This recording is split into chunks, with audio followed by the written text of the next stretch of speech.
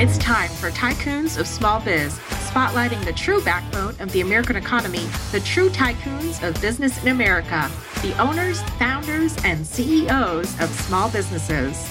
The show's hosts, Austin Peterson and Landon Nance, are registered representatives of Lincoln Financial Advisors Corporation, a broker-dealer, member SIPC, and registered investment advisor. The views expressed by your hosts, Austin and Landon, are not necessarily the views of Lincoln Financial Advisors. Backbone Planning Partners is a marketing name for registered representatives of Lincoln Financial Advisors. Now let's lean in as Austin and Landon connect with this week's Tycoons. Good afternoon, Tycoons, and welcome to today's episode of Tycoons of Small Biz. Today is episode 108 of Tycoons of Small Biz, and if you're tuning in for the first time and want to know what it is that we do here at Tycoons of Small Biz, we are a small business podcast put together by small business owners for small business owners. We believe that the backbone of the American economy is the small business owner. That's really who drives this economy here in our country. And so because of that, we started this podcast in May of 2020 as an opportunity to prop up the small business owner community. And so we invite a new business owner or business owners onto the podcast every single week and let them tell their story, share advice, talk about what it is that they do and what they're doing to help drive this economy forward. So with that being said, today, like I said, is episode 108, but we are actually going back to the very beginning. We've got episode number one's guests here on the podcast with us today. We've got father and son, Joel, the father, and Josh, the son, Zolin, of Windy City Equipment here in Gilbert, Arizona. Welcome to the show, guys. Thanks for having us, man. Really appreciate it. We were really your first guest? Yes, you were. So as you can see, I still get a little bit tongue twisted from time to time. And so I do my best, obviously, but we're talking for an hour and we have these little tongue twisting issues that we all deal with. But no, actually really excited to have you guys back. You guys, we know each other pretty well. We've spent a lot of time together over the years and I've watched what you guys are doing at Windy City. So, for those who are listening to the podcast today and aren't familiar with your story, Joel, why don't you tell us a little bit about kind of how this got started, the year that it got started, what you were thinking, how you got involved, and then ultimately we can either pass over to Josh or you can explain how Josh came into the business as well. It was 2003. I was working at a bakery back in Chicago, 100 hours a week on salary, got a bonus of $300. I called my wife at the time and said, you wanted to move somewhere warm, pick a place. Picked Arizona. We came out that weekend. I bought a house. Got a job, lasted for about 2 months because I just felt that they were robbing people. So I met a guy that asked me if I can fix his oven. I said I could. He said, great, fix it. So I did. I made more money fixing his oven than I had in the last 2 weeks at work. So I called my wife and said, I'm quitting my job tomorrow. What are we going to do? I said, I'll start a company. So Windy City was born and went from making little money to making even less money. So it was great. Yeah, the story of most business owners, right, is that first year, 2, 3 years even can be rough, right? Yeah, first year, I think I made $11,000. Yeah, so tough paying a mortgage, car payments, all of that with $11,000. So we lived off of credit cards. Yeah. That's lower than I would have expected, right? I mean, obviously entrepreneurs struggle in the first year. The first year I started my business, I want to say it was $26,000, but I was living in Southern California. So maybe the cost of living, difference. Yeah. I mean, that from your, what do you call it? Stuntman days. Yeah. Well, Josh, so you came what year? 2008? 2008. Yeah, is when I came on board. I like to tell a story, right? I was in LA at the time. Kind of followed in his footsteps right before he became an entrepreneur in the stump business. And so I was kind of used to that glitz and glam of Hollywood, right? But I knew that it wasn't my passion. I knew that it wasn't what I wanted to do. I always kind of had an entrepreneurial spirit and decided to follow it. So once I got fed up with the stunt industry, I called him up one day and I said, hey, Dad, I want to work with you. You got to remind me what you do, but I want to work with you. And then I think it was the following weekend that I came out, in 2008. And no, that weekend. And he had found an apartment for me. And my girlfriend at the time, now my wife, hit the ground running. I didn't know the first thing about turning wrenches, about restaurant equipment or the repair thereof. So he taught me everything from the ground up, how to diagnose problems, how to fix the issue, how to talk to customers, all of that. And it was fun. I mean, not at first, right? At first I was like, put me back in LA. Yeah. But after about a year or so, I got to really understand the benefits and the rewards that came along with it. And so from there, we both started learning quite a bit. I had aspirations to grow the business and always motivated. It's in my nature, I guess. And so once he taught me how to fix the equipment and talk to the customers and stuff like that, I kind of got my arms around it, started to innovate a little bit, got my arms around the back end, how to do the scheduling, how to do the quoting, how to do the invoicing, that evolved to looking at P&Ls, balance sheets, poking around in QuickBooks and see what kind of damage I could do there.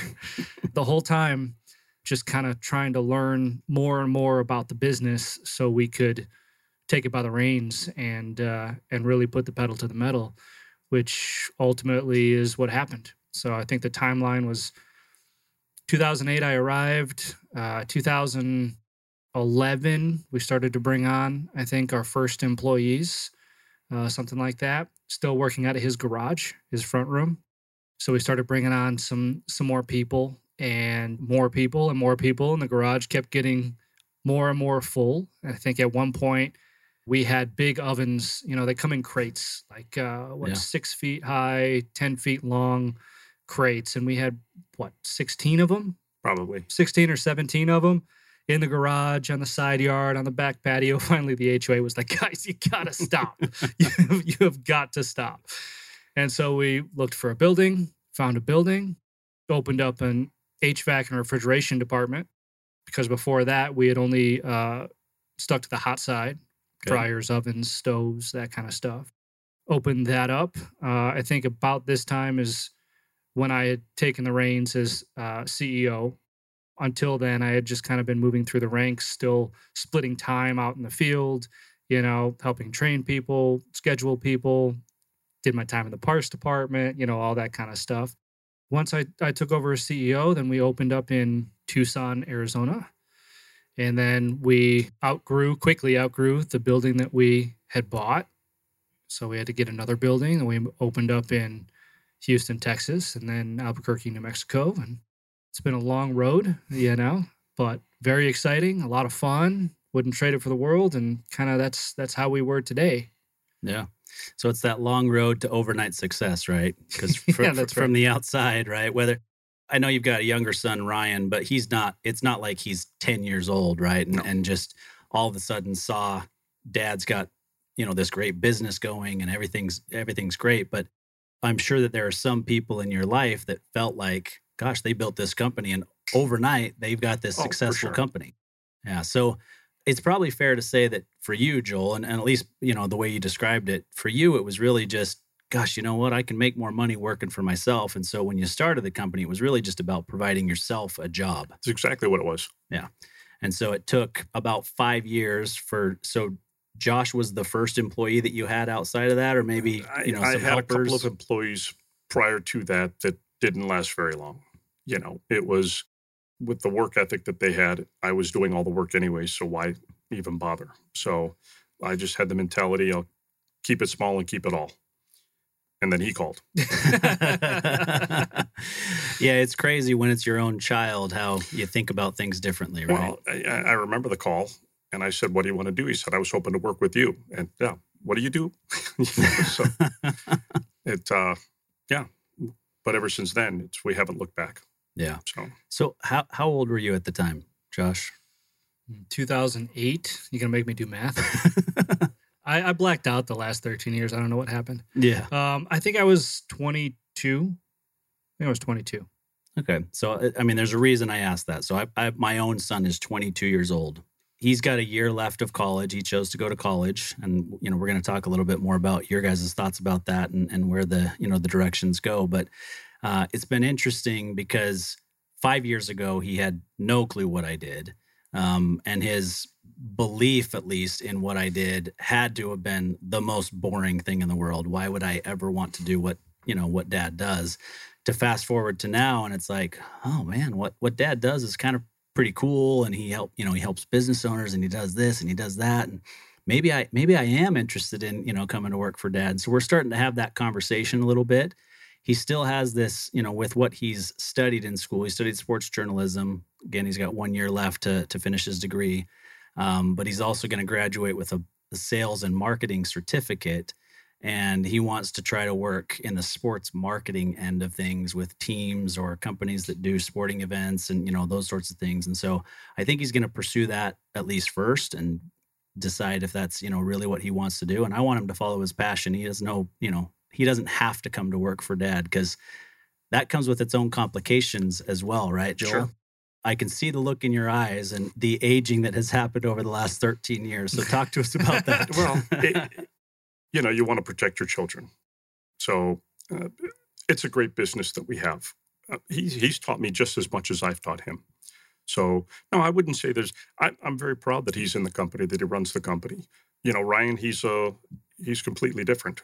Didn't want to follow in our footsteps, but he was still entrepreneurial. So He did not want to go to college. He's got his own business now. He does very, very well. Yep. So, he's got to stop stealing our employees, but it's, but I couldn't be prouder of both my boys. Yeah. Yeah. I mean, Ryan was on the show probably 3, 4, 5 weeks after you guys were on the show. And so he was on the show pretty early on as well and came on with his broker. But I've also followed him pretty closely on social media. As you both know, he's very active on social media with what he's doing from a real estate standpoint. And so, the cool thing about it is he doesn't have to do what Dad does, right? He doesn't even have to be an entrepreneur if that's not what he wants to do. But I think that it's satisfying as a parent, and I'm starting to see this myself, to see the way that they think about things, right? And they're starting to understand that they can carve out their own path, no matter what that path looks like. And they start to make, good decisions about important things in life. Absolutely. Seen it with both Josh and with Ryan. And, Ryan he's still young, and he knows he's young. He's immature in a lot of ways, but he's also wise beyond his years in a lot of ways too. So I really can't complain. Nah. I'm just kidding, Ryan, if you're listening. Tell me what that was like for you, Josh, the dynamic early on, because I think about it and it's different, and I feel it personally as a father shifting a little bit, right? Because I'm starting to see the things and the way that my son thinks about the decisions that he makes, and realizing, okay, he's starting to think like an adult, and he's making making decisions like adults. Now, biologically, we know that the brain doesn't fully develop until age 25. So I thought it was 59. He's still no. Just because you still have childlike tendencies doesn't mean your brain's not fully formed, right? But but I'm starting to see, gosh, maybe and it's not like everybody's like you hit your 25th birthday and all of a sudden your brain's fully formed and you're making good decisions. But I start to see the decision making, and it, as a father, it makes you proud. But the concern that I have as a father who's potentially going to have a son coming into the business is, how do you keep that relationship separate, right? There's the father-son relationship, and then there's the coworker or employee-employer relationship. So Josh, talk to us a little bit about what that was like early on. So my dad and I mean, we're probably in a unique situation, maybe not unique, but, the way that it came about, I think helped us, right? I mean, he split with my mom when I was young. So growing up as it was, I only saw him every other weekend, right? So we didn't really get a ton of time together, when I was younger. Fast forward to when we started working together, it was almost like making up for lost time, right? So we never had the typical family feud, back and forth, the father-son relationship that you hear about, right? Our relationship has always been very, very good, even to today. At the end of the day, it comes down to respect. I respect him for what he built and what he did and who he is authentically. I mean, you've known him for a long time. He's the most authentic person on the planet, and I think I felt the respect also from him when I was able to start making some decisions. He got more comfortable being uncomfortable, right? Because he wanted, like you said, to start the business, to provide for his family.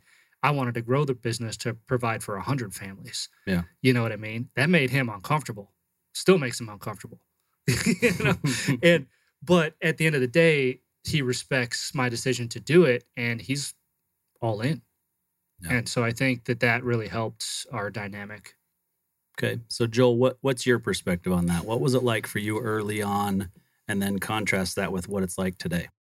Like you said, we've always had that, not only working relationship, but relationship in general. I think that he's learned a lot from my mistakes. I never took any time off. I still really don't take any time off. He makes sure he takes time off to be with the family. Those are things that I would have liked to do. I just wasn't in a position to do. In the beginning, it's not that I didn't trust him, but I was very controlling over the business. I wanted it done a certain way. I wanted people to act a certain way, communicate with the customers a certain way, and of course, fix the equipment a certain way. And he never fought me on anything. He understood. So it was a very easy transition. I remember I had to do a job up north, and I was going to lose service. And I said, I'm going to forward the phones to you. And I never took them back. Yeah. He handled it perfectly. So I'm like, oh, this is great. Then he started telling me where to go. Perfect. Yeah.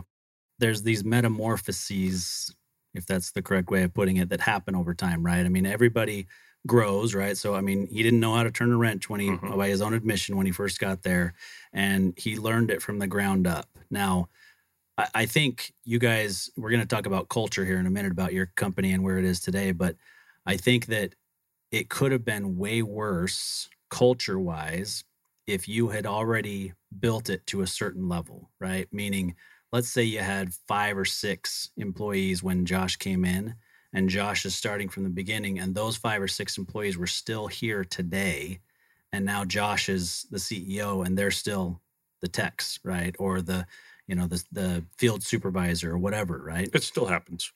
I'm sure it does, yeah. Right? They still believe that, Josh is Joel's son, so of course he's the CEO. Yeah. And right? He was given everything. Yeah. Yeah, he has, you still hear it out there. Yeah. You want to know his favorite phrase when I was learning? Figure it out. Yeah. Figure it out. Whenever I called him for help, figure it out. Yeah. And I did. But that was the best advice he ever gave me. Yeah. And I wish more people knew, because it taught me a lot. But perception, people are going to have their own perception anyways. Like you said, overnight, you're a success. Yep. So when they see the buildings and they see the whatever, it must be nice. But we do have some long-term employees that have said, you have no idea what they went through to get to this point. Yeah. And they're like, what? Didn't you realize we won the lottery and everything just fell from the sky? That's right. One of those, big bakery families in Chicago. Right. You've got all that money, right. That came flying in. Yeah. They're clueless. Yeah. But once they learn and they educate and they start to see how we are and how we interact with everybody, the culture does change. It does shift. You still have some bad apples, but they don't usually last very long. Yeah. So let's talk about kind of where we go from here. So we talked about, from the beginning to where we are today. You guys, how many employees do you have today? How many trucks on the road? Give us some details on where you are now. 65 employees, I believe, 35 trucks, if I'm not mistaken. Okay. And that's spread across all markets. Okay. That's about right. So if we fast forward, actually, before I go there, so what kind of an impact did COVID have on you early on versus the latter parts of COVID, right? So let's say March of 2020 to the end of 2020 versus 2021 and 2022. And then where do you see yourselves in 2025? Good questions. So COVID, that was actually very interesting. It really is a testament to the strength of our team. I'm happy to say that we didn't have to furlough any technicians, which is a very common narrative in our industry because so many restaurants closed, and that's one of our biggest, it's our biggest demographic. Yeah, is restaurants. So we're blessed to be in Arizona for our largest branch. I'll say that because we shut down I shouldn't even say shut down, but we slowed down quite a bit for about a month and a half. So 4 to 6 weeks, April to May. May is when we came on the show for the first time. So it was probably still fresh then, so we slowed down, but we found ways to keep ourselves busy. We hold some wonderful relationships with our customers, long-standing relationships. what a valuable thing that is to have in our industry, because we were able to reach out to some of our customers and say, hey, work has really dropped off. Is there anything that we can do for you? The answer was usually yes. Some customers opened up other restaurants to us in outside markets. Some customers gave us additional work that they have been waiting on, and some customers couldn't, obviously. Sure. But a large part of our base is QSRs, quick service restaurants. And as we all know, they didn't shut down. Yeah. You could still drive through just about anywhere. So it was a good customer base to have, good customer base to leverage, and great partnerships that really helped us through that. So it didn't last long. Then at the end of 2020, we were pretty much back to normal. 2021, we took off like a bat out of hell. I mean, everybody was making up for lost time, making up for lost repairs. The team grew by 33%, something like that. In 2021, we grew as a company by 25%. And I think it's important to note, too, that during COVID that year, although it wasn't a lot, we still marked it down in the books as a growth year. We actually grew in 2020 over what we did in 2019 from a revenue standpoint. Yeah, good for you. So you grew from a revenue standpoint. You put an exclamation on that. So you probably had to do some reinvestment, do some things a little bit differently. So was it actually a lost year in terms of profit, or did you still eke out a profit as well? We eked out a profit. Okay. We did. It wasn't a lot, but it was profitable, which is unbelievable. Thank our lucky stars every day. Yeah. But we have a team of people, back to culture, right? We have a team of people that have no problem digging their heels in. And when because I do weekly updates for the team, when I get on and I say, team, we got to go. This is what's happening in the world. They know, they've seen the news. We're going to power through it. And I need everybody's help. Yeah. And they just went. What do you need us to do? Yeah, that's awesome. So close the loop on where are we in 2025? Sitting on a beach. No, I'm sorry. Well, you mean in reality. Got it. 2025. I hope you're sitting on a beach in 2025, Joel.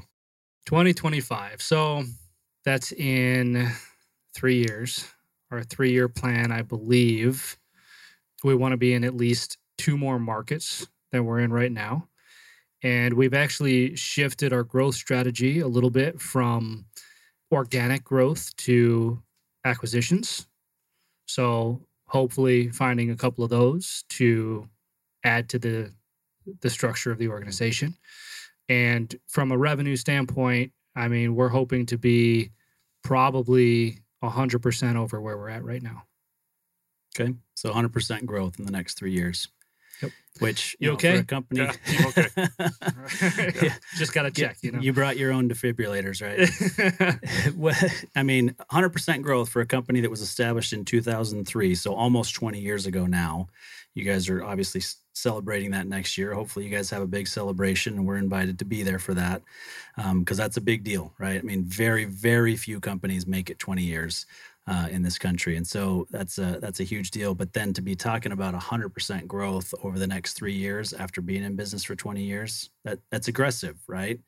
But what I know of you guys and the way that you guys are doing that, I know it's possible because of several things that I know. One, the operations that you guys are doing and the way that you run your day to day.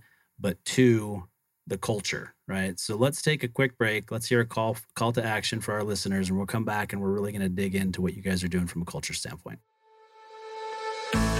Hey there, Tycoons. Austin Peterson here, co-host of Tycoons of Small Biz. If you think you have what it takes to be considered a tycoon and you're wondering how you could become a featured guest, please follow and then message us at Tycoons of Small Biz on LinkedIn. We'd love to have a conversation with you to see if it is a mutually good fit, and if so, we'll get you scheduled for an interview.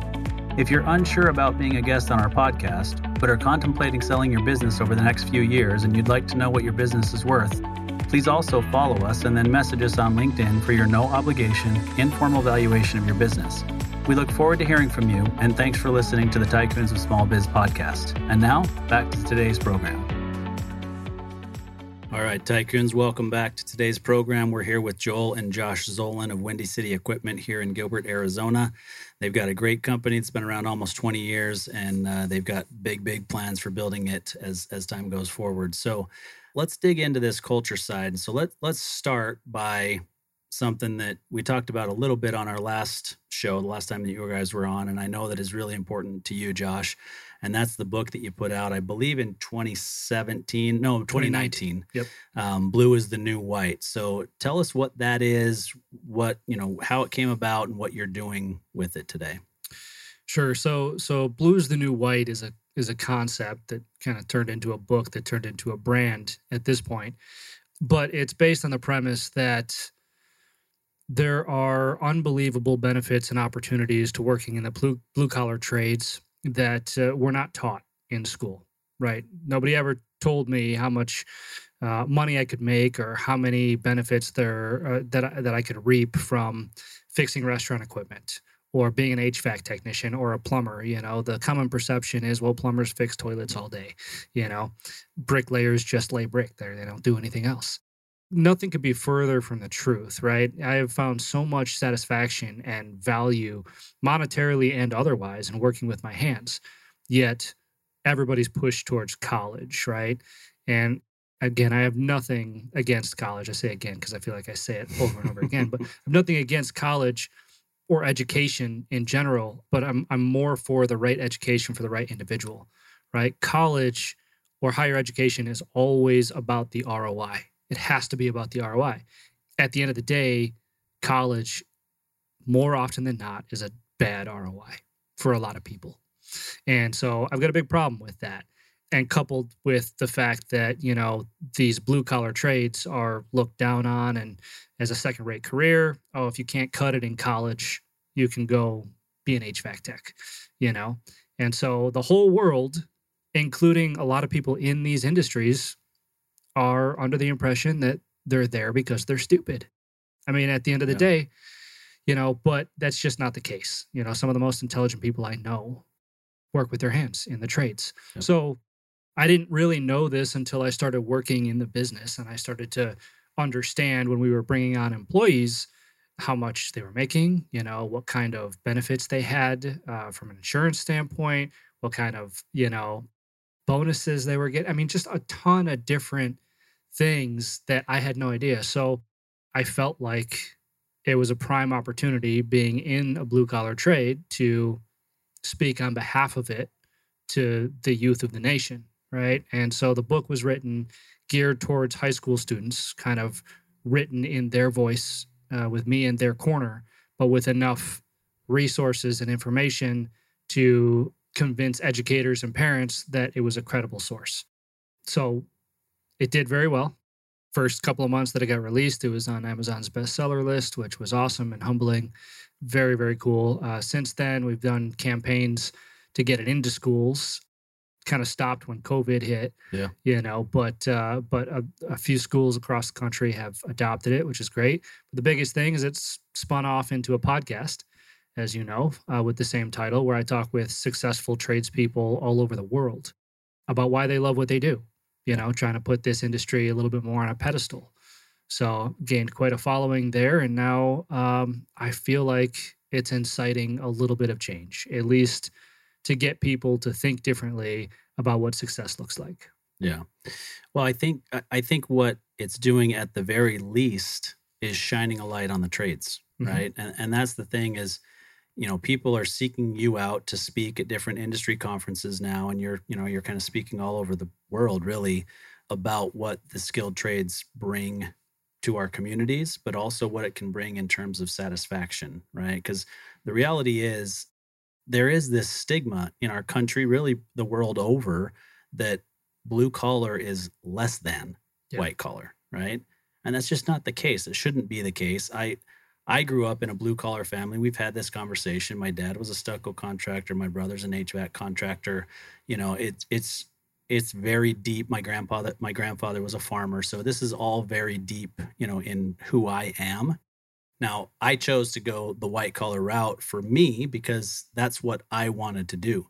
It had nothing to do with what the rest of my family did being less than. It was this is where my skills lie and where I find more joy in what I do day to day.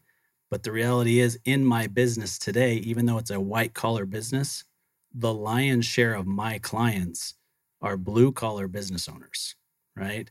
And there's a lot of reasons for that. One for me is I enjoy working with blue collar business owners. I relate to them. I understand what it is that they're trying to build and what they're going through. But quite honestly, I find that blue collar business owners are more humble about what it is that they've built, and they understand that the person sitting across the table from them brings skills and advice that they just don't have the answers to themselves, and they listen. And a lot of the white collar business owners out there don't listen to what I have to say because they believe that they know better. Interesting. Yeah. It makes sense. It's unfortunate, Yeah. right? Because that shouldn't be the case. The reality is I've got all the education and experience and background in the world. They shouldn't be questioning my advice, but it does happen that way. So frustrating. Anyhow, so let's talk about what the book and the podcast has done for Windy City internally, right? So it's for you guys. I know that culture is a big deal. It started with Joel and the way that he's kind of built things. And, I think from the outside looking in, you hear words like figure it out. And people are listening and going, well, how does that build a culture of, of inclusivity or, people feeling welcomed or like they're going to grow? But I know Joel. I know Joel's, personality, and I know the way that was meant, right? It was, well, if I just show you what to do, you're not going to learn to figure it out on your own. And I know, so Joel, if I'm speaking as Joel knows that Josh thinks about things differently than he does. And so part of that was, well, let's let Josh figure it out the way that Josh will figure it out and see if that leads us to a better outcome. So talk about the culture from the beginning, and then either one of you can talk about what you guys are doing specifically now. Well, obviously I'm old school, and figure it out was just that, just like you explained. I can show you, but will you really learn it? He learned it. Yeah, he's my kid, so it was a little bit easier to do because today feelings get hurt.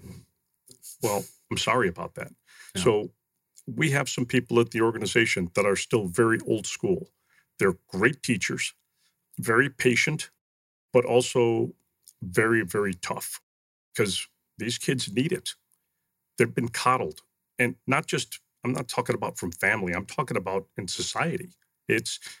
You need tough love. You need somebody to say, you screwed up, Yeah. You screwed up. Own that. Learn from it. We don't expect everybody to be perfect. We expect people to make mistakes. It's how you handle those mistakes. Do you learn from it? If you continue to make the same mistake, then obviously we have another issue to deal with. But for the most part, the crew we have now are pretty good with understanding that and accepting that. It's not personal. We're not trying to be mean to you to make your feelings hurt. We want you to be the best of the best. Yeah. You're looking out for their best interest, of course. Right? And I think it's hard sometimes if you've never been approached that way, right? I was going to say treated that way, but that has a negative connotation. If you've not been taught in that way before, you can see it as a negative way of doing things. But I think that if they understand, and I believe that they do, based on who I know you guys to be, that you're doing that because you have their best interest in mind, and then how they can grow inside of the organization, but how they're going to help the organization as a whole grow. Unfortunately, you have people that will use that as an excuse to leave, and so they've taken what we've taught them to go get more money, to go better themselves. But what we have found is that they don't have longevity anywhere because they didn't learn enough. There are a lot of the old school guys that own companies don't tolerate it. Yeah. Sorry, I was late. I was playing my video games late last night. Wrong answer. You're saying that in jest, but that's a reality today. We do have those types of excuses. We've had those experiences. Yeah. We did. We've had guys left behind, be at the shop at 5 o'clock in the morning, They show up at 5:20. The trucks are gone. We don't wait. Yeah. That's a lesson. Yeah. So Josh, how are you guys balancing this as an organization, right? Because you've got the old school way of thinking. Your dad's term is old school, right? Mm-hmm. But you've got these younger generation of kids that you're trying to talk to in high school about, finding a great career in the trades. The world's different today than it was, when your dad was growing up. And so the expectation and the understanding of the world is different today. And so you got kids that are, call them 15 to 25 today, whose thought process about jobs and what they want to do in life is different than it was for Joel, right? So how are you guys balancing that to say, we can give you what you want here, right? And everything that I read and that you can learn about kids in that age range today is they want to understand why you're doing what you're doing and what impact they're having on the world by what they're going to do in their job. Yeah, there's a lot to unpack there, man. Because everything that he said, everything that my dad said is right. It's that mindset is very important, not only in our business but in life.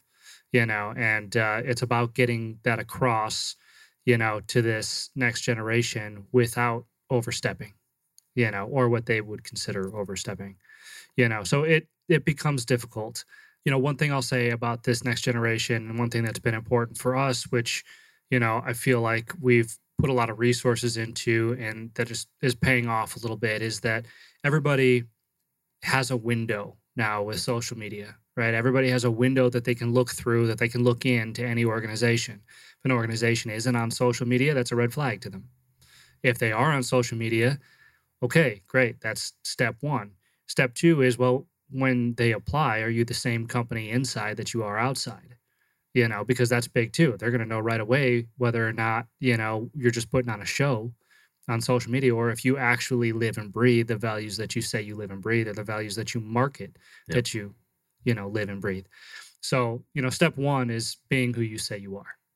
That's big. And I think that goes a long way. Step two, and you said it yourself, is setting expectations, and explaining why. We can have this mentality, right? And we have our set of values, and they are old school. I mean, one of them is own everything, right? Take ownership. If you make a mistake, don't point a finger.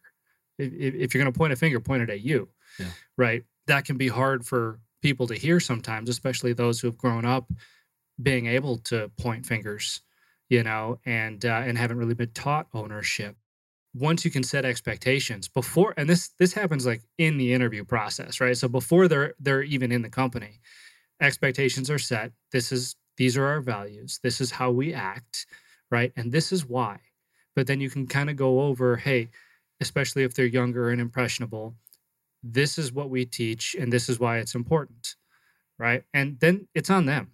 I mean, the decision is on them at that point, whether or not they want to go down that road, and whether or not they don't. And sometimes you can set all the expectations in the world, they still go down that road and realize, no, this isn't for me.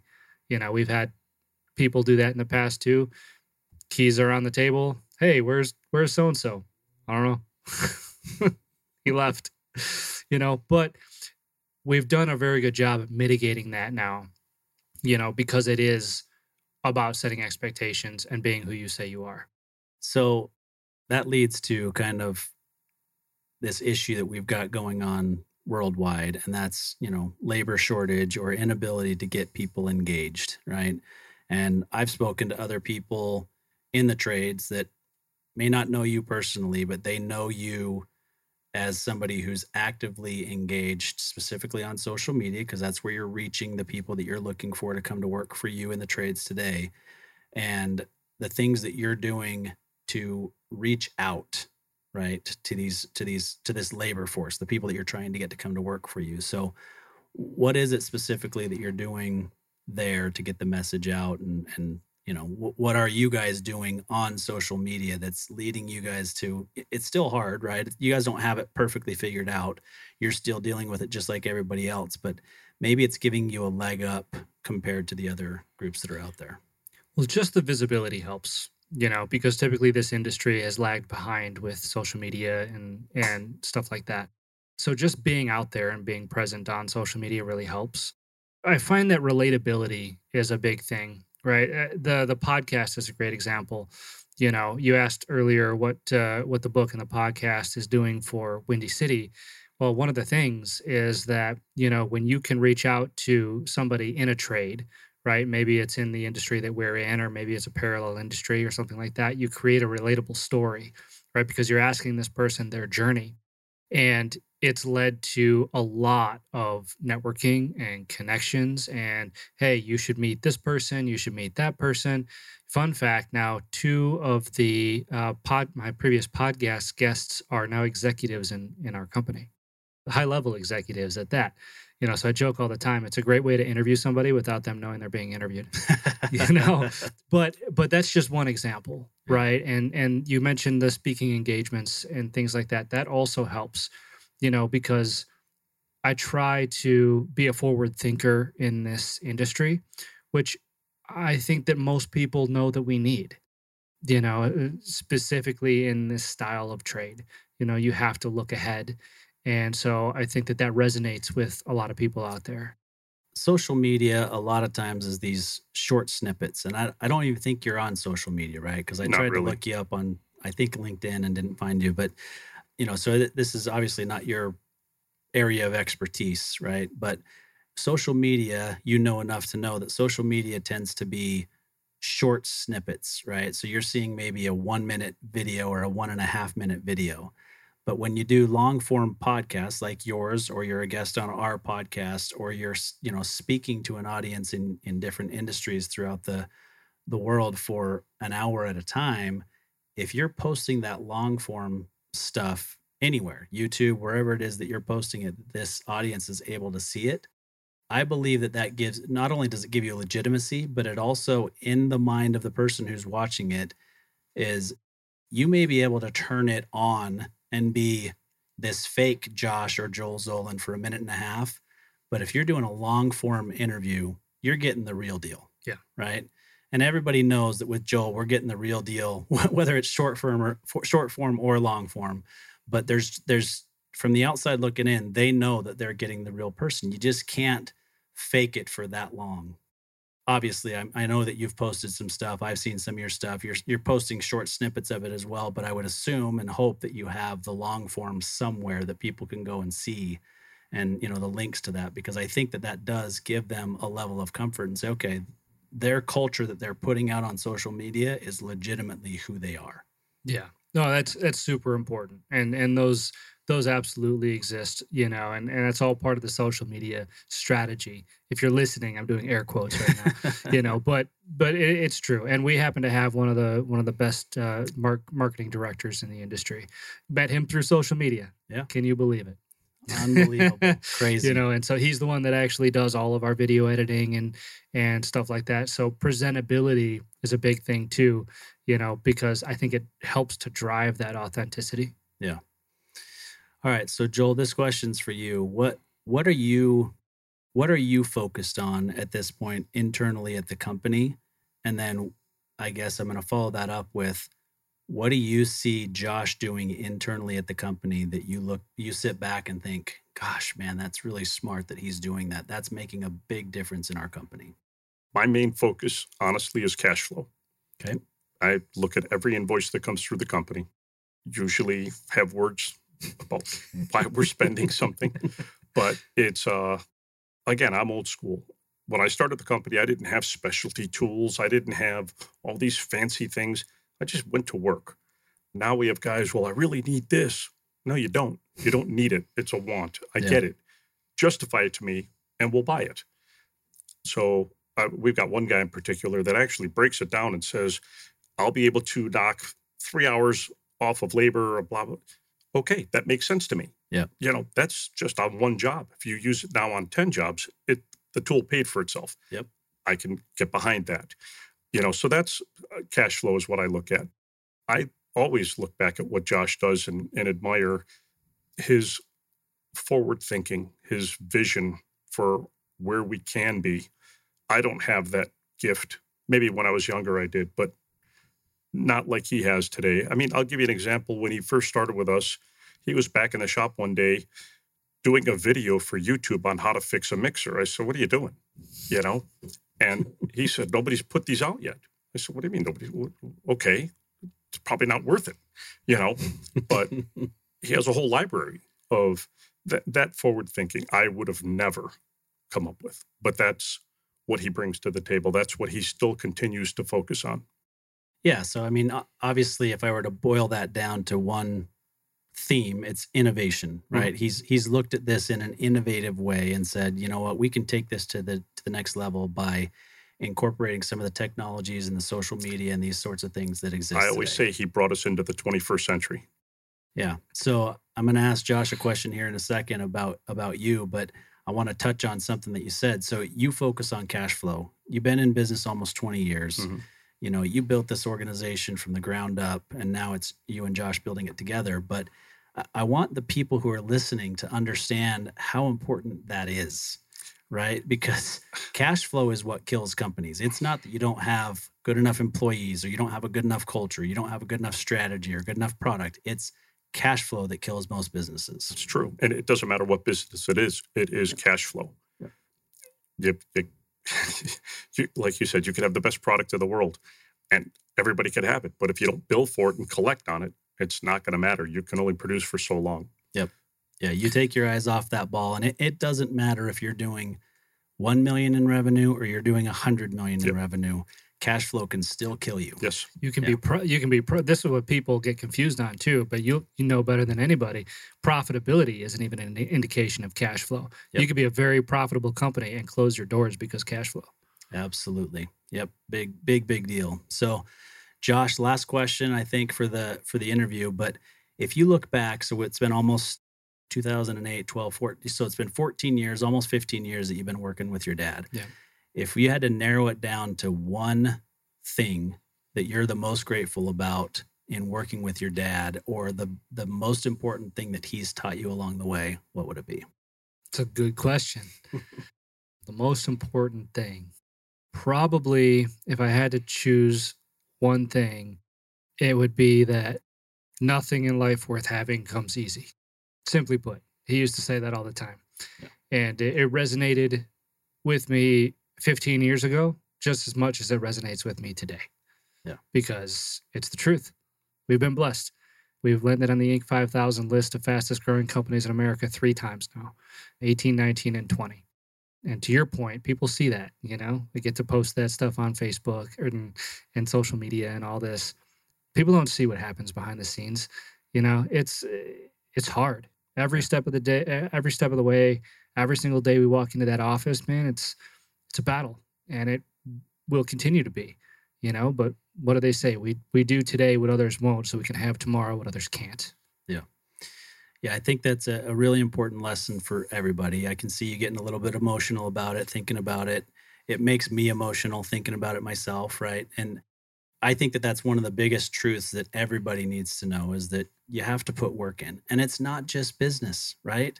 I mean, Joel can tell you, you know, from experience, unfortunately, negative experience, that it applies in family life as well. It applies in marriages. It applies in anything worth having takes work. You got to put that work in. You're going to say something. Yeah, it was just funny. I never go to the conferences that Josh has always gone to until this year. I met him in Tennessee, and we're walking through the hall, and there's people in front of us, and they're talking about Windy City. They didn't know we were behind them. And Josh said, "Are you guys talking about us?" And it turns out that, you know, they were customers of ours, but that was the first time I've really seen the impact of what he does for Windy City. Yeah. It was pretty wild. We're in Tennessee. It's crazy. I mean, I've experienced that, you know, to a lesser degree because I don't have even the presence that Josh has, you know, on social media, and the impact that he's had on your guys' industry has been tremendous, right? But it's always surprising to me when I'll be walking around here somewhere and they're like, "Hey, don't you host that podcast? Or didn't I see you here? Or did I see you on LinkedIn posting about this?"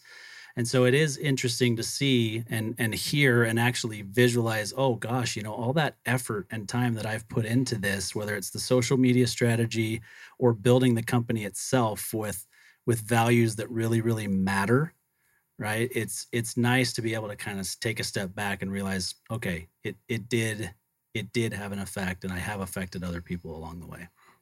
So For sure. yeah. Well, hats off to you guys. You guys have built a great organization and continue to build a great organization. We'll definitely have you back. I don't know if we'll wait another 2 years. I don't know why we waited 2 years to have you guys back, but what you guys are doing for the trades overall is tremendous. What you're doing for your families is tremendous.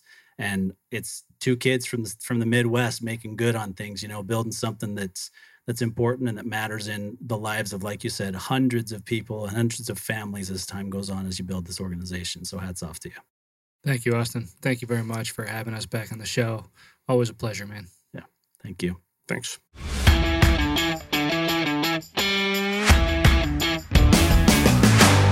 You've been listening to Tycoons of Small Biz, proudly hosted by Austin Peterson and Landon Mance.